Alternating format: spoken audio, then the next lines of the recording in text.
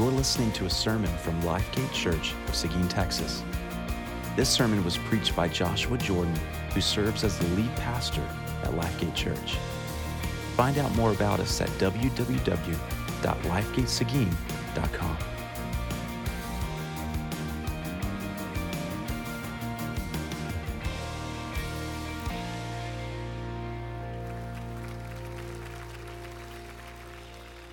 If you have a Bible with you, if you will make your way to the Gospel according to Luke. Today we're going to be in chapter 5, looking at verses 1 through 11.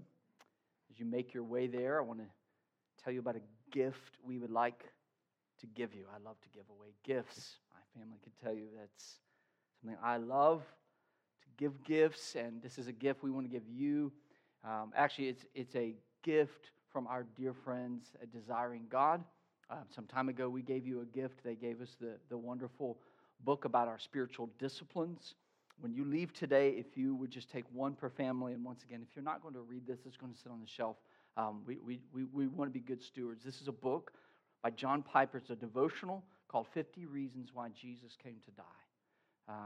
Each day, it's just 2 pages where he takes an element of the cross and says, here's the impact. And for people who, as a church, with our history of just celebrating and proclaiming all that Christ did on the cross, we can, if we're not careful, just use language like being cross-centered in the gospel, but we can lose sight of the wonder of the cross and the implications of the cross. So we want to give this to you as you prepare then into Holy Week. And making your way up to Palm Sunday and then to Easter Sunday. We just hope this will benefit you. So when you leave today, they're out there on a shelf in the foyer.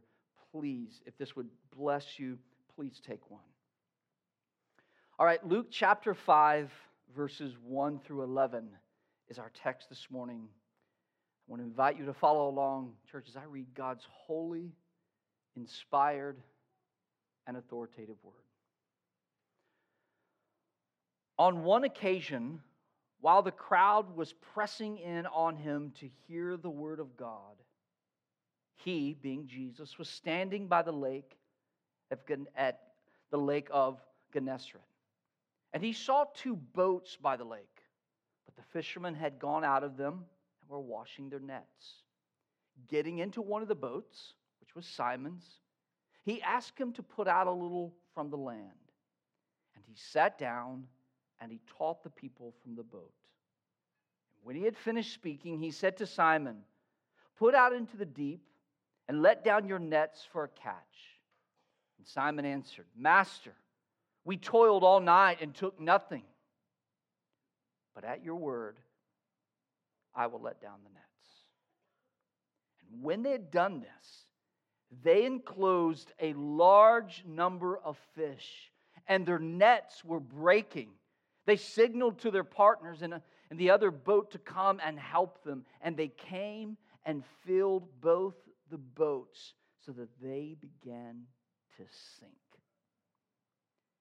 But when Simon Peter saw it, he fell down at Jesus' knees, saying, "Depart from me, for I am a sinful man, O Lord." He and all who were with him were astonished at the catch of fish they had taken. And so also were James and John, the sons of Zebedee, who were partners with Simon. And Jesus said to Simon, "Do not be afraid. From now on, you'll be catching men." And when they had brought their boats to the land, they left everything and followed him. Let's pray. Father, it is your desire to speak to us now through the preaching of your word. You have given us your word, and Lord, you have given us the Spirit of God to illuminate the word. So, Lord, we want to benefit from all that you want to say to us. So we now ask for your help. Lord, would you do a supernatural work in our midst and take this familiar story and to take these words from the pages of Scripture and to magnify Jesus before our eyes. And may the result of this message be that we are transformed into His likeness. Father, may you be glorified in all that is said and done. May your church be built up. And may those who are lost come to saving faith. We pray this in Jesus' name. Amen. C.S. Lewis, the late British scholar, author, and Christian apologist, came to saving faith at the age of 33 while teaching at Oxford. He went from an atheist to a Christian. Lewis today is still known for the many books that he wrote. And I think if you were to compile a list of his most influential books, at the top of that list would be his fictional series, The Chronicles of Narnia. Whether you like the books or have read the books, they would be at the top of the list of some of his most endearing work. See, the beauty and the brilliance of those 7 stories, it comes down to the way in which Lewis communicates deep spiritual truths in a simple and yet inspiring way that even a child can understand. Lewis was a brilliant man, and he was able to communicate deep, profound spiritual truth in a simple way and an inspiring way that the children could understand. That's the beauty of that series. And of these 7 books, the most important and popular one is The Lion, the Witch, and the Wardrobe. Lewis, in this book, introduces us to 4 children, the Pevensies, named Peter, Susan, Edmund, and their youngest sibling, Lucy. In short, what happens in this story is that these 4 kids are needing to flee London because the world is at war, and they are sent to their uncle's house to stay while London is being bombed. And one day, while playing a game of hide and seek in this massive house of their uncle's, Lucy, the youngest, goes into an empty room, and there she finds a wardrobe and thinks that's going to be a great place to hide. And as she goes into this wardrobe, it leads her into a land called Narnia. Eventually, her siblings come to find her, and they make their way into the wardrobe, and they join her in Narnia. And while they're there, they find themselves in great danger. They find themselves in great danger in Narnia because of this character called the White Witch, who holds Narnia under her spell. Lewis describes her spell as like this: it's always winter, but never Christmas. So all of a sudden, Narnia is under this spell. And the only one who can come to the aid of the children, and the only one who can come to the aid of the people of Narnia, is the great lion named Aslan. And in this story, Aslan symbolizes Christ. And of the 4 children in this story, Lucy and Aslan have a special bond. It's a bond that carries on from this story into other stories. Now, by the end of The Lion, the Witch, and the Wardrobe, the 4 children leave Narnia. They make their way back to England and to the house of their uncle. So then when you read the book Prince Caspian, you discover that the 4 children who we met in The Lion, the Witch, and the Wardrobe, they've grown up significantly. Many years have passed. And in the story of Prince Caspian, Lucy and her 3 siblings eventually return to the land of Narnia. And one of the high points of the story of Prince Caspian is when Lucy is reunited with the great lion Aslan. Upon seeing him, she says, Aslan, you're bigger. And Aslan responds, that's because you're older, little one. Not because you are, said Lucy. No, I'm not. But every year you grow, you will find me bigger. What a beautiful image. Opposite of what typically happens to us. When we are little, things appear bigger, and as we get older, we see those same objects and like, well, that's not big at all. Not so with Aslan. As Lucy got older, Aslan got bigger. The point Lewis was making is really profound. The point he is illustrating is that should be true of us. Jesus should get bigger in our eyes as we grow older. My burden for each person here is that Jesus will become larger in our eyes, and Jesus will enlarge in our heart for His kingdom as we make our way through the gospel according to Luke. That is one of the aims of this study, this reflection of the Gospel of Luke. That each week, as we make our way along, and as we do a little bit more life, that Jesus will get bigger. Now that brings us back to our text, Luke chapter 5, verses 1 through 11.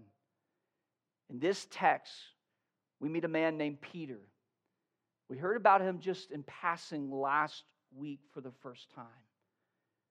And we're going to watch now as this man named Simon Peter becomes a close disciple of Jesus. And both today and in the weeks ahead,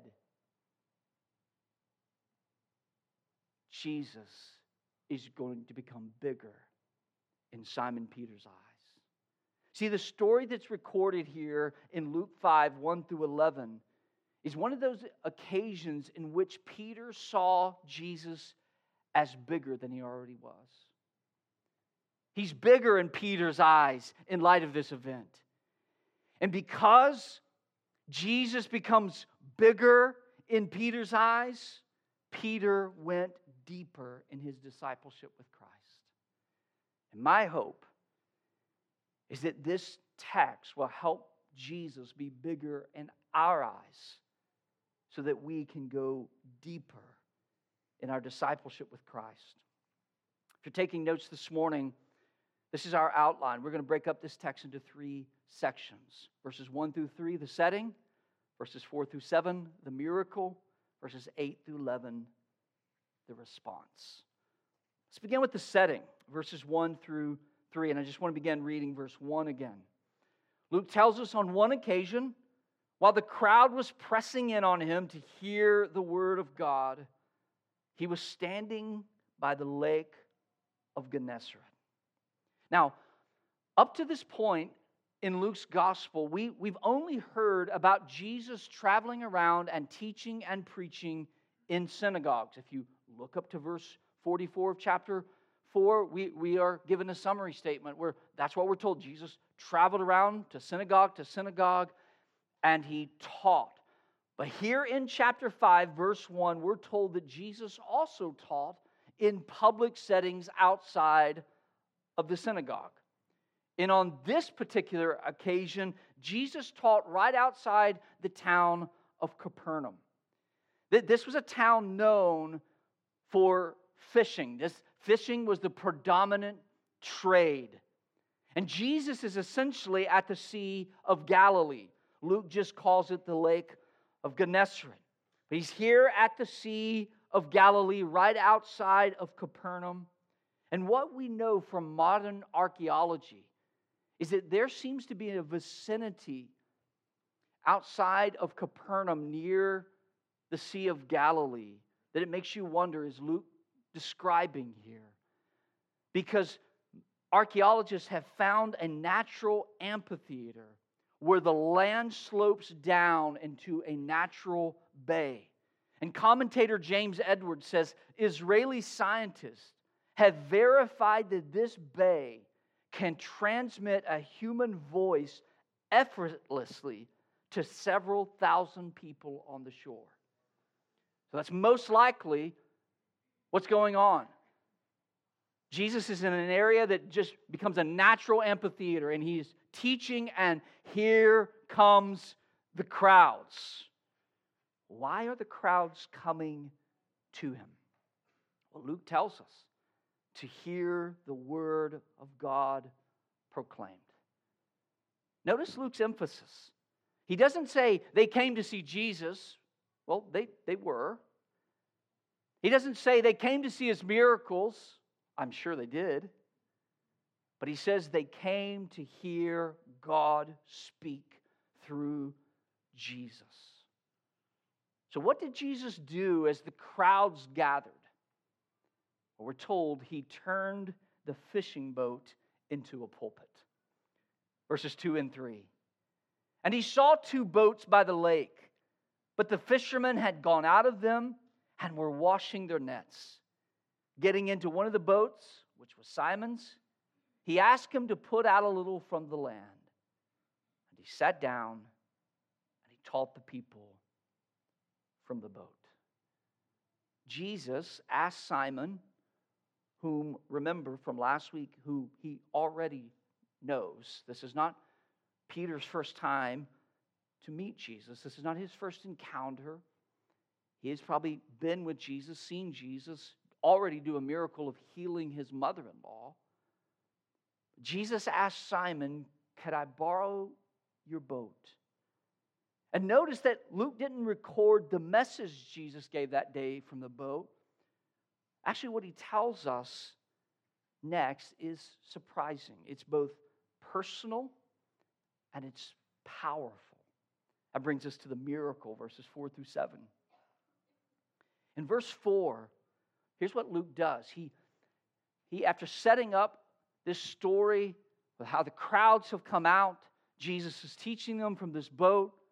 Luke pans from where he had panned out from the crowd, he zooms in. And he shows us what occurred between Jesus and Peter. Verse 4. And when he had finished speaking, he said to Simon, "Put out into the deep and let down your nets for a catch." Now, when Matthew and Mark record this same story in their gospel account, they don't single out Peter. They include James and John, Jesus speaking to all 3 of them. So why did Luke single out Peter? Well, you will have to wait for another day.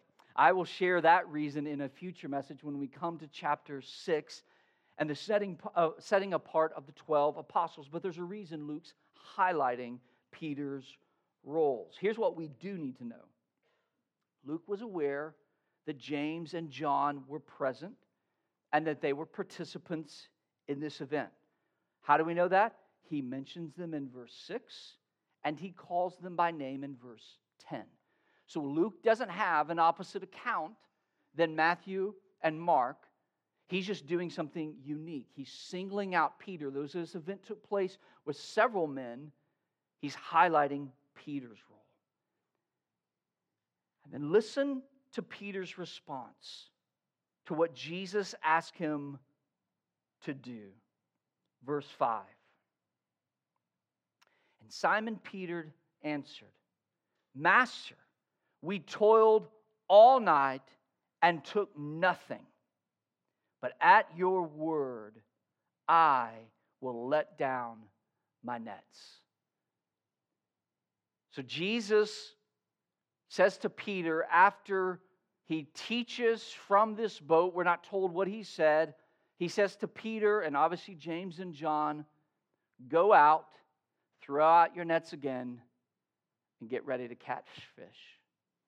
And Peter hears this and says, "Master, we've been out all night, and we have not caught a thing." Now think about this. What Jesus asked these fishermen to do was rather audacious, okay? These are professional fishermen. Now, there may be some in here this morning, you like to fish, you've gone fishing, but I don't know of any professional fishermen here this morning. These guys are professional fishermen. This is what they do. So when they say, we've been out all night, we've caught nothing, you could imagine the look on their face and the exasperation in their voice were like, we're to do what? Jesus, stay in your lane. You know, it's almost like, okay, you're the good teacher, we're the fishermen, we know what we're doing. This is a very audacious claim. Pay attention also to the statement that they fished all night. That's enlightening. Why did they fish all night? Well, that actually informs us of when the fish were out. They're out at night when they can't see the net. Now what's Jesus asking them to do? They've been out all night, they've caught nothing. When the net's invisible, now I want you to go out when the net's visible, and I want you to catch some fish. You should be able to kind of understand where Peter's like, Master, I don't think it's going to work that way. See, Jesus is now asking these men to go in broad daylight, cast out their nets, and try again. But look what Peter does next. After stating, Master, we toiled all night and took nothing. But at your word, I will let down the nets. After voicing his displeasure to Jesus, notice what Peter does. He chooses to obey the command of his master. Jesus, I'm going to do it. I would just like to voice my opposition. If it matters to you, I would just like to file my complaint. I don't know why you're asking me to do that, but I'm going to do it. And then look what happens next.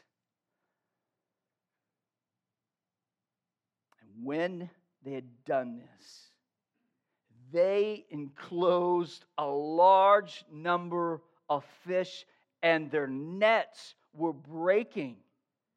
They signaled to their partners in the other boats to come and help them, and they came and filled both boats so that they began to sink. Listen, not only do they catch some fish, they catch such a large amount that Luke informs us that their nets were breaking and the two boats were sinking. Now, I love Luke's description. Luke could have just simplified this and said they caught a massive amount. The end, period, move on. But he doesn't do that. Instead, he did something I love, and it meant to affect us.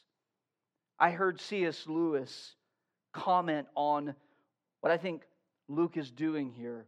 At one point, a young girl from America wrote to him to seek advice on how to be a good writer.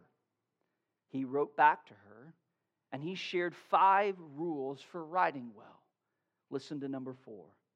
In writing, don't use adjectives which merely tell us what you want us to feel about the things you're describing.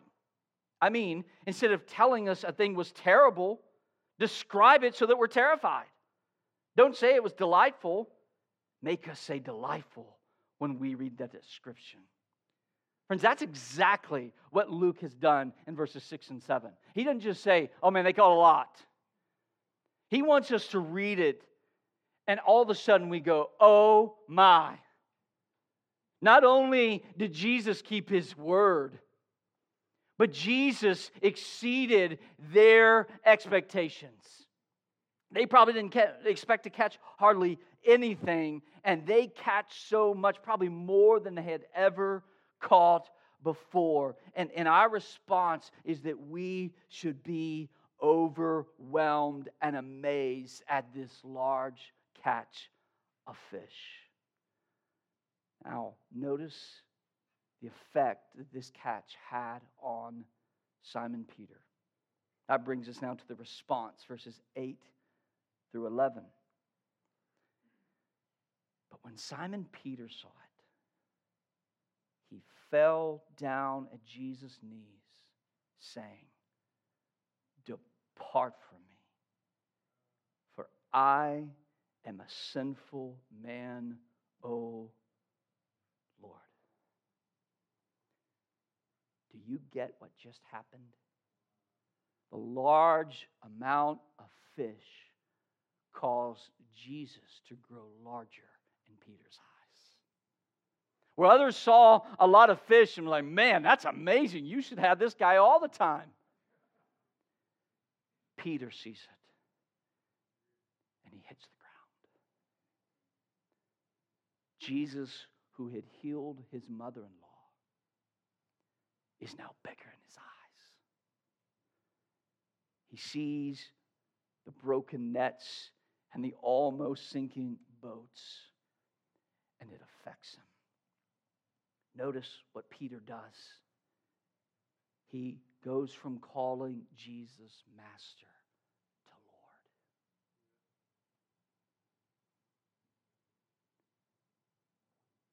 Earlier, when Jesus asked Peter, "Throw out the nets," he said, "Master, that's what you desire." Now he says, "You're the Lord." And anywhere in Luke's gospel up to this point where the word Lord has been used, it's equated with God. Notice what Peter's doing. He bows down. He falls down before Jesus, and he confesses how unworthy he is to be in the presence of Jesus. But Peter wasn't the only one amazed by what just occurred, and we see that in verses 9 and 10, where we're told many others that observed this were amazed, including James and John. And then that brings us to the rest of verse 10, where Jesus says to Simon, "Do not be afraid. From now on, you'll be catching men." After reassuring Peter with that statement, "Don't be afraid," listen to what Jesus told Peter and the other disciples that were with him, like James and John. He said, "From this point forward, brothers, you are going to be catching men." Do you see what just occurred? In the boat which Jesus used as a pulpit, it's now become a parable. The boat started as a pulpit. Now it becomes a parable for Peter and the other disciples to understand this profound truth.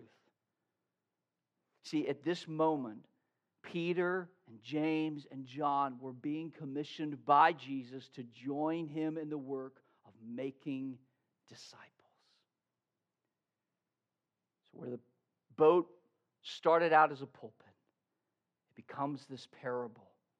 Of all that Jesus just did in front of Peter and all of these guys, Jesus uses this opportunity to say, "Peter, in light of what you've just seen, I'm going to ask you to go and catch men." Meaning, I want you to go and make disciples. Now, we know that that's what's happening because in verse 11, Luke finishes off this story by telling us that when they brought their boats to the land, they left everything and followed him. That's the language of discipleship. So these guys who knew Jesus are now disciples of Jesus and have been commissioned by Jesus. Now here's the question: what do we take away from this event in the life of Jesus and Peter and the other disciples? What are we meant to do with this story? Well, I think there are 4 things being communicated here for us to apply, and all of them involve discipleship. See, at this point now, Luke's going to begin to emphasize something and to teach something that has not really been emphasized to this point. So far in Luke's gospel, we've heard all about Jesus Christ and who He is. Now, we are going to begin not only to keep seeing who is Jesus, but what does it mean to follow Jesus? Peter is now introducing us to the topic of discipleship. Peter, James, and John, and others are now going to begin to follow Jesus. It's one thing to know who He is, but the question remains, okay, if that's who He is, what does that mean for us?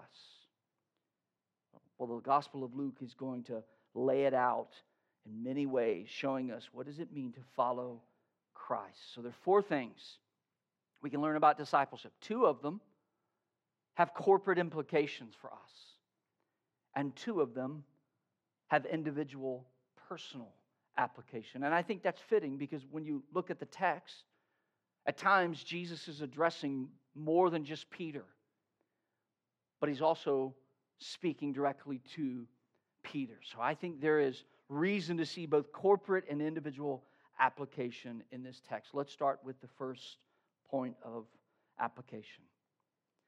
One of the things we can take away from this story in Luke chapter 5, verses 1 through 11 is this. Our mission as a church is to make and mature disciples of Jesus Christ. Our mission as a church is to make and mature disciples of Jesus Christ. See, I believe Luke chapter 5, verses 1 through 11 communicates a divine drama reflecting the mission of Jesus. And what is the mission of Jesus? To make disciples. That was Jesus' mission, to make disciples.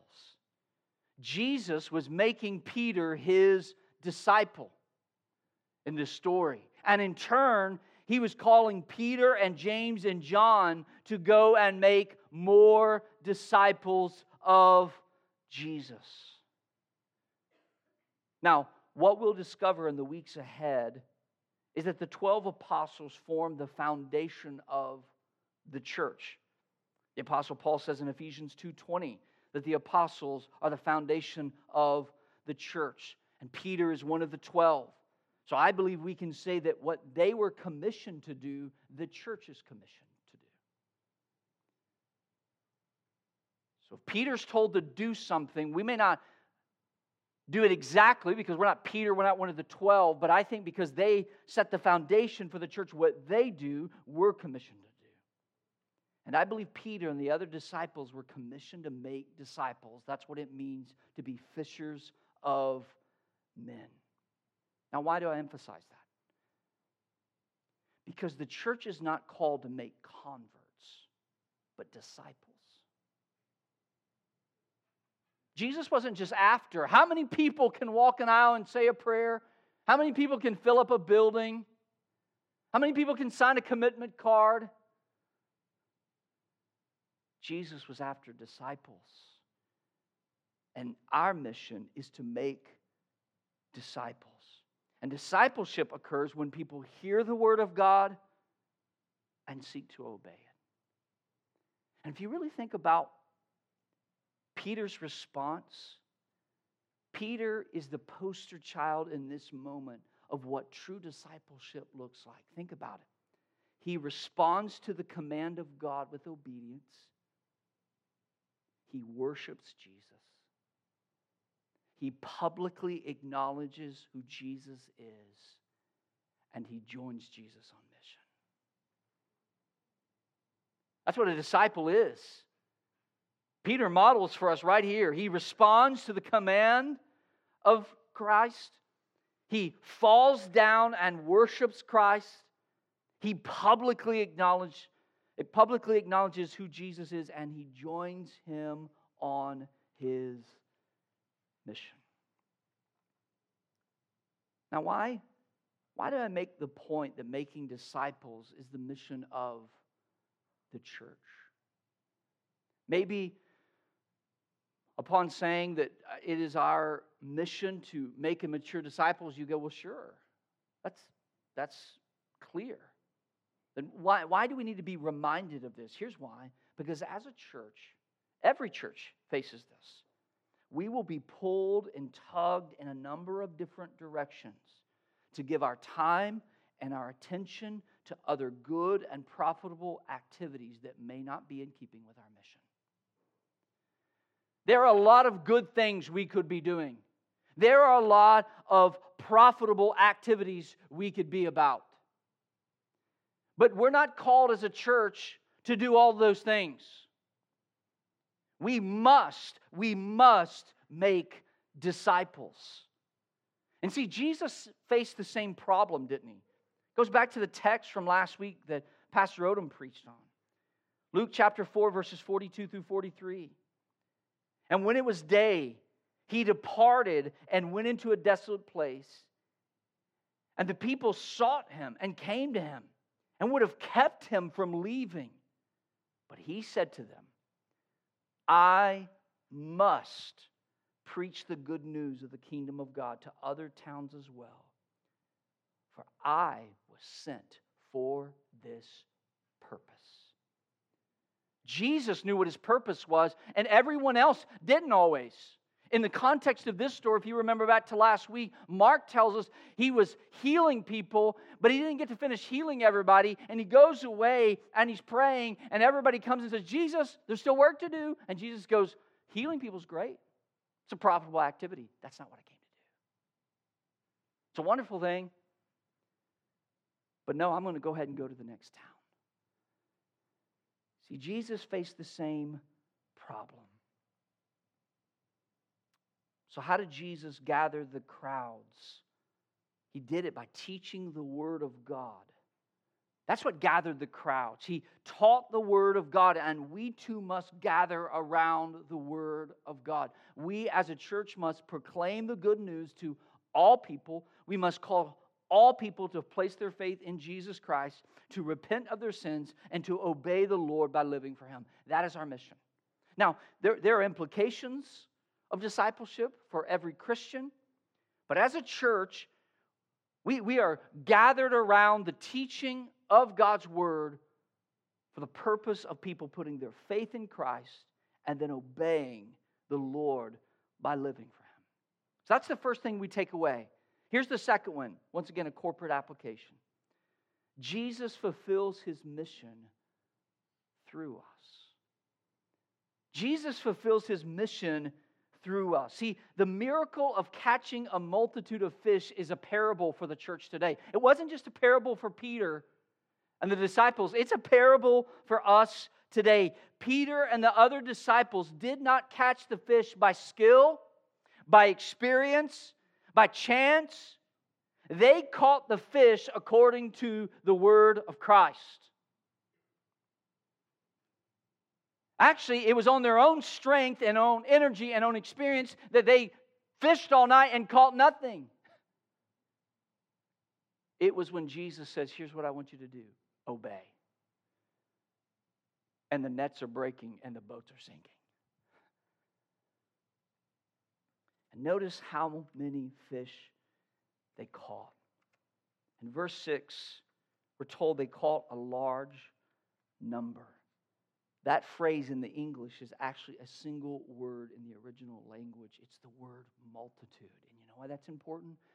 Because over a dozen times in the book of Acts, we hear about the multitudes coming to Jesus. For example, in Acts 5, verse 14, and more than ever, believers were added to the Lord, multitudes of both men and women. Acts 14:1, in Iconium, a large number, a multitude of people believed, both Jews and Greeks. See, Jesus told Peter and the other disciples that they would be catching men, not fish.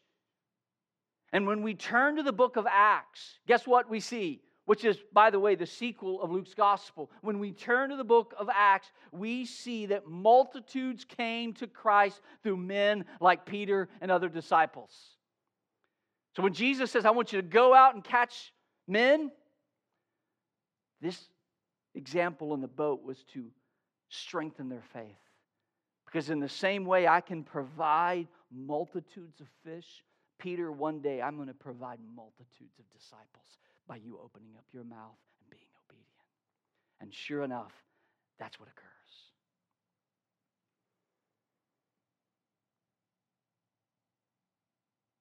And this should remind us that making and maturing disciples is not something we do on our own.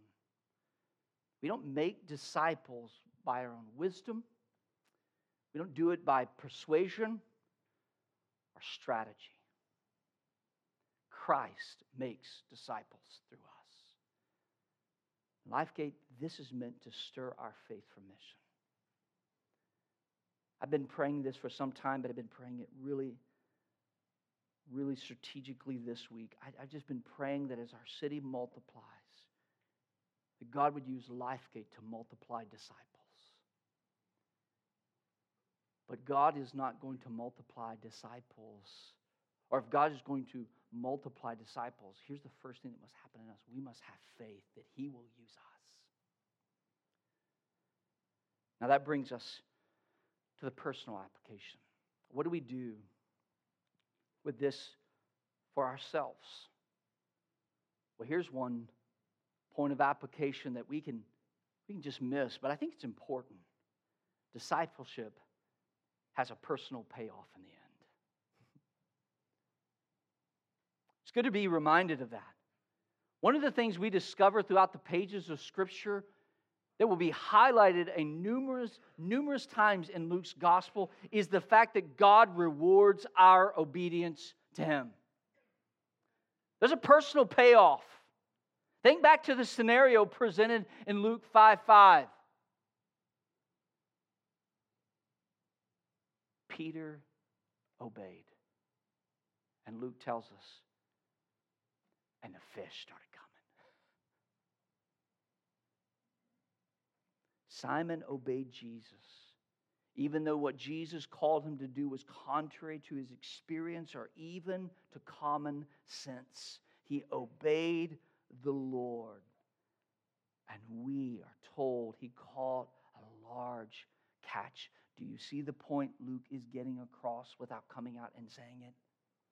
Your obedience to God and your desire for joy are not at odds. They work together. How often do we think, well, I've got to choose my happiness or obedience? And the Bible time and time again says those two aren't at odds. They work together. What we'll discover in the days ahead as we make our way through Luke's gospel is how costly it is to follow Jesus. Jesus is going to require a lot and ask a lot. Much sacrifice is required to be a disciple, but at the same time, great reward awaits those who follow Jesus. And if we don't remember that, we'll just see the call to sacrifice and say, is it worth it? And one of the things the Gospel of Luke is seeking to do is saying, absolutely. Every bit of it. From the big things to the small things. When Jesus says it and you do it, you will be rewarded in ways you could never imagine. It may not be here on earth. It may be in heaven. But Jesus will never see your obedience and say, well, great.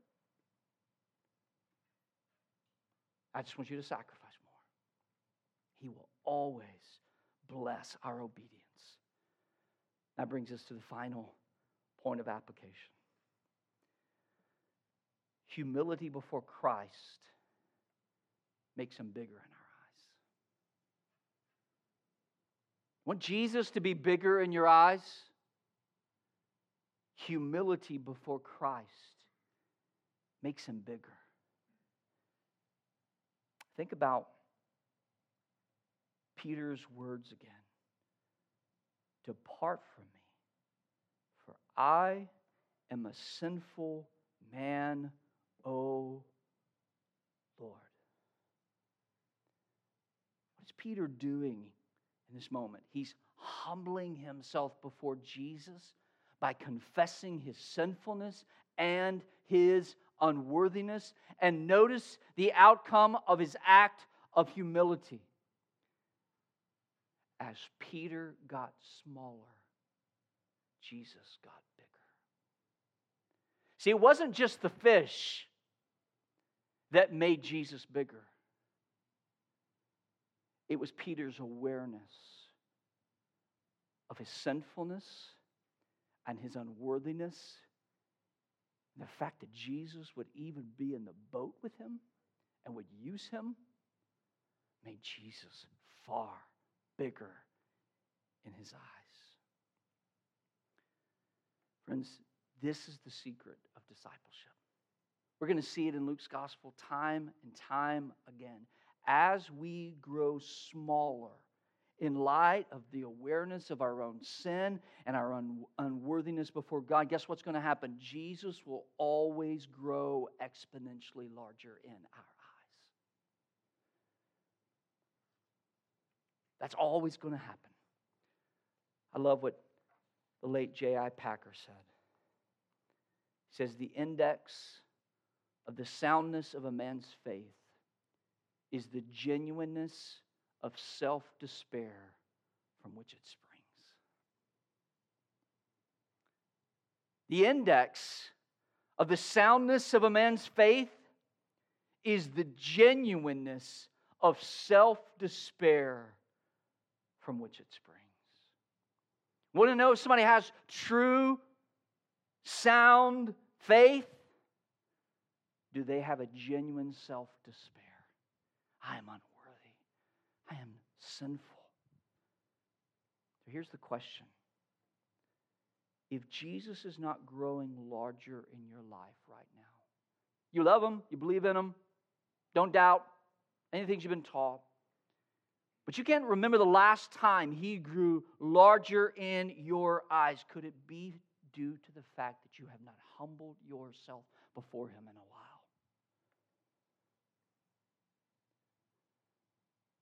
When's the last time before Christ, whether physically or in your heart, you fell down at His feet and said, I am such a sinner, but you are such a great Savior?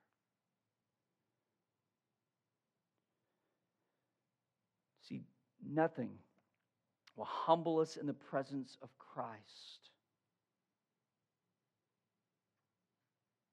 like the unrelenting grace of Christ. You know what's going to humble us before Christ more than just a sober awareness of our sinfulness? His grace. Think about Jesus' words to Peter. Peter falls down, says, "Depart from me." That's the language of Isaiah 6. You're a holy God. Depart from me. I can't even be in your presence. And Jesus says, fear not.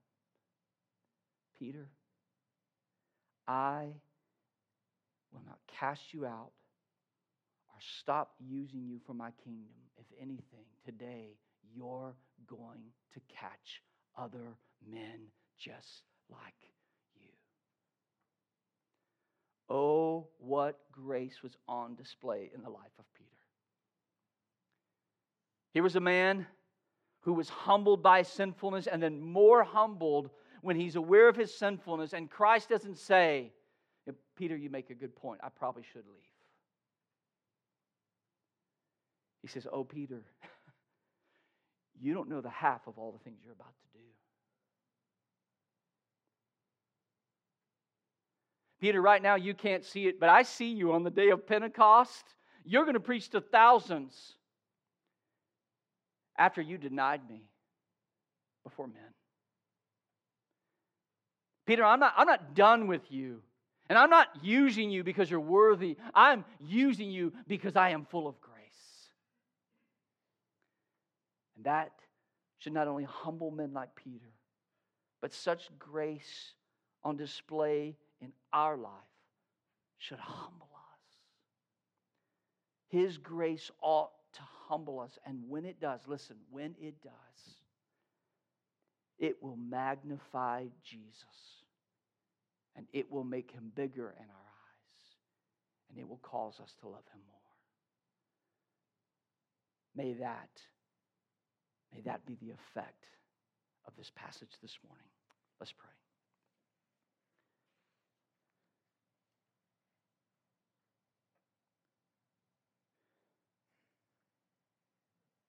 Lord, thank you for your word. Thank you for this particular story in your word that you inspired and preserved for our good. May we now take what we've heard and respond. Help us to respond, Lord.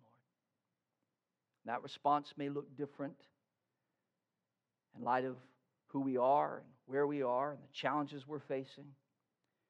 But may no one here this morning hear this message and simply just walk away unaffected. May we all leave with the question, how do I apply this to my life? Help us to do that now. Thank you for magnifying Jesus in front of us today. May he be big in our life tomorrow and the next day as we live out in the world, in our workplace, in our homes, and our neighborhoods. May we continue to make much of him for the glory of your name. Amen.